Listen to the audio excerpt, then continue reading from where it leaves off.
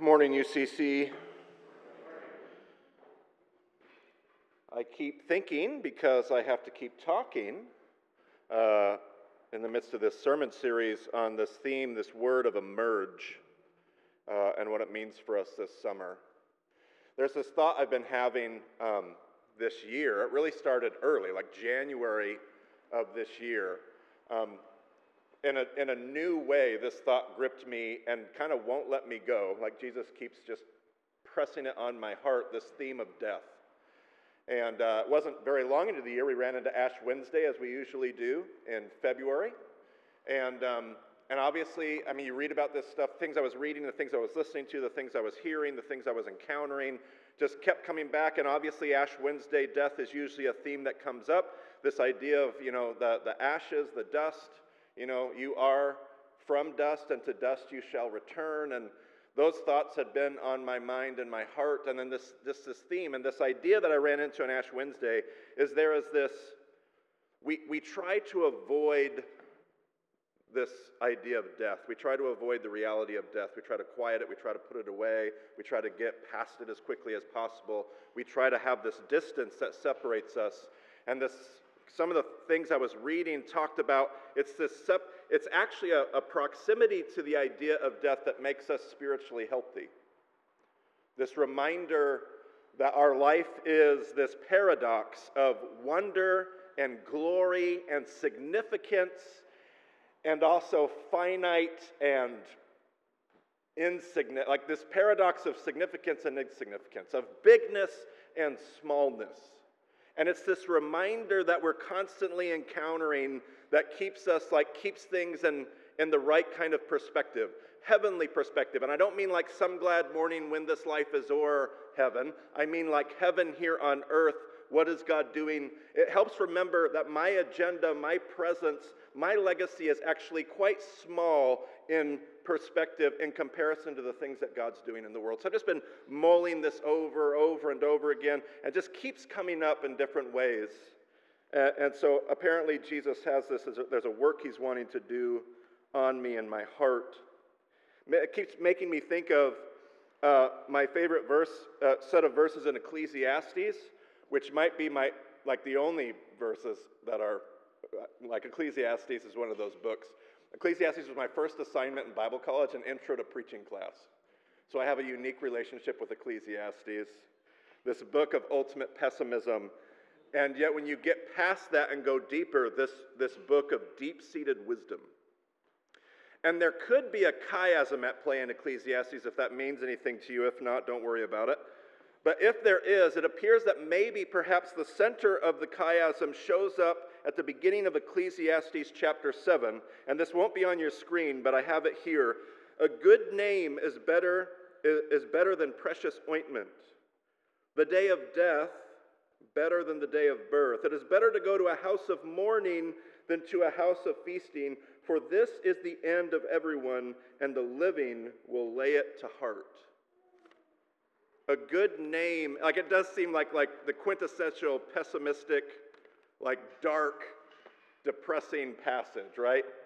A good name is better than fine perfume, better the day of death than the day of somebody's birth, better to go to a house of mourning than a house of feasting. When I first encountered this in the center of the book of Ecclesiastes, I pushed against it because I had to do so much deconstruction surrounding the idea of feasting and the party. I grew up in fundamentalist Christianity where the party was associated with bad things. You don't go to the party. The party's where all the bad stuff happens, right? So you stay away from the party. At all costs, stay away from the party because the party is going to get you in trouble. Granted, there are things at a party that can get you in trouble when done poorly. But imagine my surprise when I discovered in the book of Leviticus, of all places, that God actually ordained the party. Where God said, "You shall party or I will destroy you." And I thought, well, my parents never taught me that. So I had to do all this deconstruction and reclaiming of the party. So then to bump into Ecclesiastes and read this passage of better to go to a house of mourning than a house of feasting, I went, so God's throwing off the feasting? I thought God was the one, and that's not at all what Ecclesiastes is inviting us to. Ecclesiastes is inviting us into some kind of deeper wisdom. That if you ever find yourself on some day of your life If you ever get a choice, and two choices are put before you, a red pill and a blue pill. Thank you for laughing at that. And one of them is to go to a house of feasting, and one of them is to go to a funeral. Ecclesiastes says, choose the funeral. Why? Because a good name, remember the verse that started this? A good name is better than fine perfume. What does it mean by name? Well, it means reputation. It means what you're known for. It means what goes on after your life is done. A name is something that's connected maybe to legacy on some level. Maybe it's also the name of the one that you are going to mourn and grieve. Maybe it's their name. Maybe it's your name. But names, reputations, legacies, these things are better than fine perfume. So if you get the opportunity, make your life about something, because I don't know about you, I can't remember, like, when I die, like the stories, there may be a few parties that I remember, but I'm not typically going to remember. And listen, parties are amazing. Do not hear me. Parties are great. Parties are God ordained, and He will destroy you if you don't participate in them. But the things that make deeper differences are being there for people in the midst of their grief, being around those stories and those reminders that bring us perspective. Why is it that every single time I attend a memorial service and a funeral, I leave with all of this, like, better to go to a house of mourning than a house of feasting? I very rarely leave a party with all of this newfound perspective. So if you ever get the choice, make sure. And so today, by the way, is just going to be a whole mess of my prayer journal notes that I kind of feel like coalesce at some point. I hope they do for you too. It was a couple weeks ago, and I helped create and produce this podcast, and we're going verse by verse through the Gospel of John, and there was an episode that I didn't even do, and it was good. It was my best friend Reed, and he's become one of our teachers, and Reed was talking about the story of Lazarus, the raising of Lazarus, and of Mary and of Martha, and he said something I found. I mean, how many times have we heard that story, right? We've heard that story a bunch. We're all familiar with the story of Lazarus being raised. And he said something that I just found to be so fantastic. I'll read you. This will be on the screen behind me. When Jesus arrived, he found that Lazarus had already been dead in the tomb for 4 days. Now Bethany was near Jerusalem, some 2 miles away, and many of the Jews had come to Martha and Mary to console them about their brother. When Martha heard that Jesus was coming, she went and met him, and while Mary stayed at home. Martha said to Jesus, "Lord, if you had been here, my brother would not have died. But even now I know that God will give you whatever you ask of him." Jesus said to her, "Your brother will rise again." Martha said to him, "I know that he will rise again in the resurrection on the last day." Jesus said to her, "I am the resurrection and the life. Those who believe in me, even though they die, will live. And everyone who lives and believes in me will never die. Do you believe this?" She said to him, "Yes, Lord, I believe that you are the Messiah, the Son of God, the one who is coming into the world." So Lazarus, a good friend of Jesus, as we know from the story, dies. He goes to be there and to comfort his sisters in their grief and their mourning. Martha is the first one to come out, and Martha says, "Lord, if you would have been here, my brother would not have died." And then she goes on. She wants to talk. She wants to theologically engage. She wants to process in her grief. I have always connected with Martha far more than Mary. I don't know if we have any Marthas in the room. I'm a Martha in all the stories. I'm the task-driven one. I'm the one that's upset about everybody having a prayer meeting when there's work to be done. Thank you for laughing at that. I'm Martha. Martha, Martha. You are worried about many things. Marty, Marty. It must be something about the Marts in the world. Marty, Marty, you are worried about many things. I'm always a Martha. And even here, I'm a Martha. When I encounter grief or lament or anything that requires feelings, I shut off my feeler. Ask Myers-Briggs. I am an overextended thinker. In any moment of crisis, I shut off my feeler and I go completely to my thinker. I'm like Martha. I just want to talk. I want to talk about the resurrection. I want to talk about theology. I want to process externally. I want to distract myself. I don't know if that's good or bad. What I find so interesting is that Jesus engages her. He doesn't say, "Martha, Martha, you need to stop thinking so much and just be quiet and lean into your grief." He meets her and says, "You want to talk about resurrection? Let's talk resurrection. You want to talk theology? Let's talk theology." Now watch. When he had said this, she went back and called her sister Mary. and told her privately, "The teacher is here and is calling for you," which he didn't say, but nevertheless. And when she heard it, she got up quickly and went to him. Now Jesus had not yet come to the village, but was still at the place where Martha had met him. The Jews who were with her in the house, consoling her, saw Mary get up quickly and go out. They followed her because they thought that she was going to the tomb to weep there.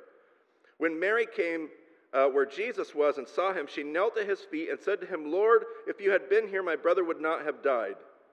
When Jesus saw her weeping and the Jews came with her also weeping, he was greatly disturbed in spirit and deeply moved. He said, "Where have you laid him?" They said to him, "Lord, come and see." Jesus began to weep. And so the Jews said, see how he loved him." But some of them said, "Could not he who opened the eyes of the blind man have kept this man from dying?" What I find interesting that Reed pointed out is that Jesus comes to Mary, and Mary says the exact same line as her sister. I'd never noticed that before in the years of studying this story. She says the exact same line, word for word, that Martha says. "Lord, if you had been here, my brother wouldn't have died." Only she doesn't want to talk, she wants to weep. And what does Jesus do? He joins her. I don't know why I find that so unbelievably comforting in this story, that Jesus meets us in our grief and says, "What do you want to do? You want to talk? Let's talk. You want to cry? Let's cry." I better to go to a house of mourning than to a house of feasting. A good name is better than fine perfume. And then I'm listening to this other podcast maybe 2 days later. I've been following, I don't know if any of you have been listening to this, but the Rise and Fall of Mars Hill podcast. Just an interesting, fascinating, and there's a million things that can be said about thinking critically and critiquing the way they're doing that podcast. I get it. That's not my point. I'm not trying to give you a commercial. I do think that underneath it all is this really important conversation. I actually think it's one of the most important conversations that we are being invited to have right now in the church of this decade, personally. It's a personal opinion of mine. They did this episode, not the one that released this week, but the 2 episodes ago, and they're having this conversation, and towards the last half of that episode, they start having this conversation. If you're not familiar with the podcast, it basically is kind of going through and looking at particularly one particular church story of just spiritual abuse and corruption and things getting out of control, and then the fall of that, and just kind of asking bigger, larger questions about evangelicalism as a whole. I mean, does it feel like you get on the internet every single week and there's a brand new story of one more scandal, one more abuse story, one more issue with one more convention, one more denomination, one more megachurch, one more pastor? You know what I mean? And so maybe it's just the world that nobody is nodding at that. And so it's asking all of these questions. And towards the end of the episode, Mike Cosper and the one that he's talking with are having this conversation about, you look at these stories of huge destruction and corruption and scandal and abuse, and you think that what you need to do is you need to respond with an equally big answer and solution. There's this huge, big problem, and so we tend to think in our world of social media that the solution has to be equally big. Big scandal, big answer. And they said, actually, I think that's a part of the problem. Is that we keep trying to go big and big and big and big, when the answer is actually that we should have just been doing the small, faithful things correctly the whole time. Is the answer to the huge destruction huge correction, or is it just faithfulness to the things that have always been true about the body of Christ? And so then this line shows up in the podcast where the guest is saying, I think what we need to do is just remember the significance of the small things. And he says, show up at more funerals, attend more graduations, be at more backyard barbecues, and and be vulnerable and authentic and compassionate and like Jesus. Better to go to a house of mourning than to a house of feasting. And then 2 days later, I wrapped up the book I was reading, which happened to be Braving the Wilderness by Brené Brown, one of my favorite authors. I've quoted her up here before. And she's talking about what it means to live in this world where we just treat each other like garbage, and we're all trying to figure out who we are and be honest about who we are. And towards the end of the book, the last 2 chapters of the book, she starts saying, I think the answer to all of these things is that we just need to actually commit ourselves to showing up. Just commit ourselves to showing up. And then she says this line, I think we need to, attend more funerals, and go to more graduation parties. I'm not quoting exactly, but you get the idea. Attend more backyard barbecues. Be at more weddings. And just be authentic, vulnerable, compassionate selves. Better to go to a house of mourning than to a house of feasting. And then 2 days later, I'm listening to another podcast, which I can't tell you about because it's super secular and explicit, so I can't recommend it. But nobody laughed at that either. But they were talking, and one of the main hosts there was talking about a conversation that he had with one of his mentors. And this quote came out of the middle of this conversation, and it just grabbed me by the throat as I was listening. He said, "My mentor told me one of the most helpful things I've ever heard in my life." He said, "One day you're going to die, and people are going to gather together at your funeral, and they're going to hold each other, and they're going to weep, and they're going to console each other, and they're going to be there for each other, and it will be an unbelievably moving time and a moving service. And then they're going to get in their cars, and they're going to go to lunch."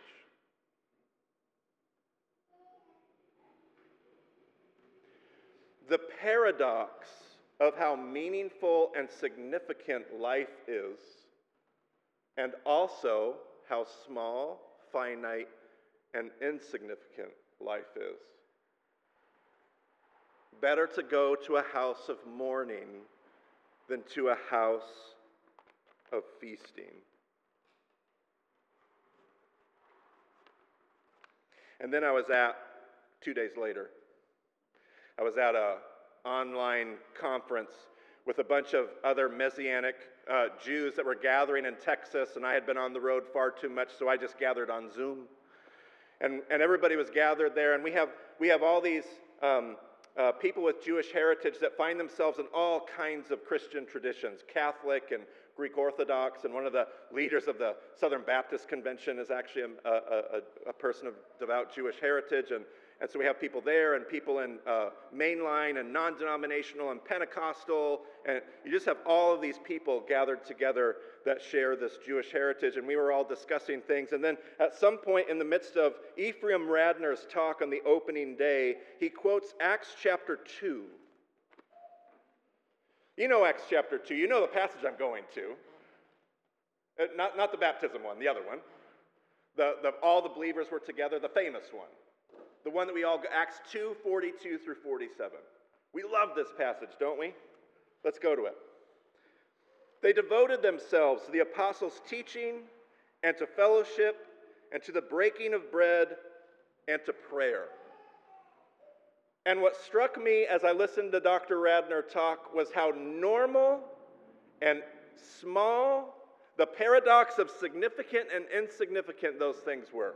You know what the early church did? And we read it like it's this huge, grandiose thing. They studied the Bible, and they met in homes, and they ate together and prayed. That's it. They were committed to small things. What did emerging look like for them? I keep trying to figure out what big... I think I'm still addicted to megachurch. I'm sorry. I'm still working it out of my system. I've been here for 2 years. And every time I go to do this sermon series, I'm like, emerge! I keep seeing a big slide on the screen with the word emerge and a big graphic. And a smoke machine and cue the music at the end of the sermon and emerge! And I was just praying this week. You know what emerging looked like for them? They just met in people's homes and studied the Bible and ate together and prayed. That was their big, huge, grandiose, world-changing program. They showed up at funerals and weddings and graduation parties and backyard barbecues. And they did it with intentionality and authenticity and compassion. Watch, listen. And then in the midst of this terribly mundane thing, awe came upon everyone because many wonders and signs were being done by the apostles.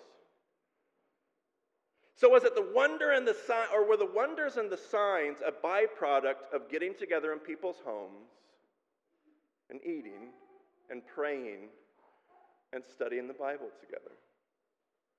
Is the simple act of faithfulness, was that small, significant, insignificant emerging, Was that actually what produced signs and wonders that blew everyone away? All who believed were together and had all things in common. They would sell their possessions and goods and distribute the proceeds to all as any who had need. Is that because they had some big benevolence program that they had convinced everybody from the stage to be a part of? Or was it because they simply met together with vulnerability and authenticity and compassion and had backyard barbecues and showed up at funerals and studied the Bible and ate together? And as the natural byproduct of that, you have needs? You have needs, I'll help meet your needs. Was it significant or was it insignificant or is it both? Day by day, as they spent much time together in the temple, they broke bread at home and ate their food with glad and generous hearts. Almost like Acts wants to double down on that. You know what they were doing? They were just meeting in homes and eating food with glad and sincere hearts. Praising God and having the goodwill of all the people, and day by day the Lord added to their number those who were being saved. Better to go to a house of mourning than a house of feasting. A good name is better than fine perfume. The paradox of the fact that your life and my life, we will all die someday, and our life is so fleeting. And yet at the same time, what we do in this life is so, gosh darn significant, isn't it? Which is what those funerals remind us of when we sit there. It invites us into this paradox. And then invites us to leave there and get in our cars and go to lunch. But when you do it from a kingdom perspective, you realize that that lunch all of a sudden becomes a sacred, holy space. More lunches, more graduations. And I find that unbelievably comforting this summer. Coming out of a pandemic world and everything's been reordered and readjusted. And I feel like all of our ministries, I lead a parachurch ministry, we're all trying to figure out how to recreate. Better to go to a house of mourning than a house of feasting. Maybe the answer is in all the stuff that we've been doing for 2,000 years that we tend to just overlook. So would our commitments this summer be more Sunday dinners at the Ellis's house? And at your house and my house. I live all the way out in Batavia, it's a drive, but let's figure it out. Would it be showing up at funerals and graduation parties? Would it be backyard barbecues, realizing that those are the spaces where lives intersect with vulnerability and authenticity? Would we remind ourselves that that's where signs and wonders happen? I wonder if those signs and wonders were big, huge, unbelievable miracles, or if those signs and wonders were the kinds of life-changing stories that were really insignificant and yet changed the course of a person's life. Would we show up and volunteer at more hours of coffee shops? Would we get to know a college student who comes by every Tuesday? Because that's the kind of emerging that changes the course of people's histories. Because our lives will be over one day, and they're really insignificant, and yet they couldn't be more significant while we're here. Let's pray.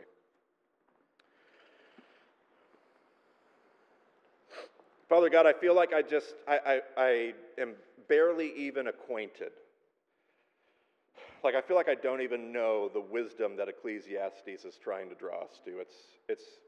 I feel like there's miles of depth that I'm so far away from tapping into.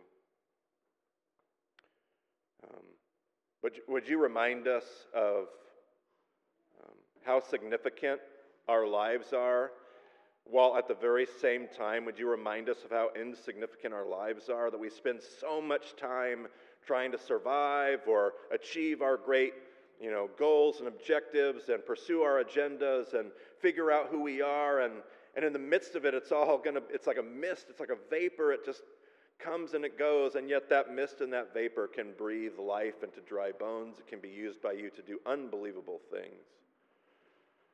But we so often just get it a little twisted. Would you save us from this idea that There has to be some amazing church program or initiative or even mission and vision and value statements and strategies and 5-year goals. And would you just invite us to dinner? Would you invite us to break bread together? Would you invite us to show up at funerals and realize that a backyard barbecue is more holy and sacred than we realized? And listen for where you're showing up in the most daily, normal, mundane places, that we can pull back the curtain on who you are and what you're doing in the world in places that matter the most to people in their everyday lives. Remind us that emerging is often, it's like a seed being planted. It's not loud, it's not amazing, it doesn't show up with lights and soundtracks. It's planted in the earth. You don't even see anything happening. One day it breaks through the surface of the soil and slowly remind us that the work of the kingdom is small. It's like yeast worked into a lump of dough. It's like a treasure buried in a field. Remind us of how hidden, how small, how insignificant, and how significant the kingdom is and how we find it. Save us from this idea that we have to just make something big and loud and amazing and brash. And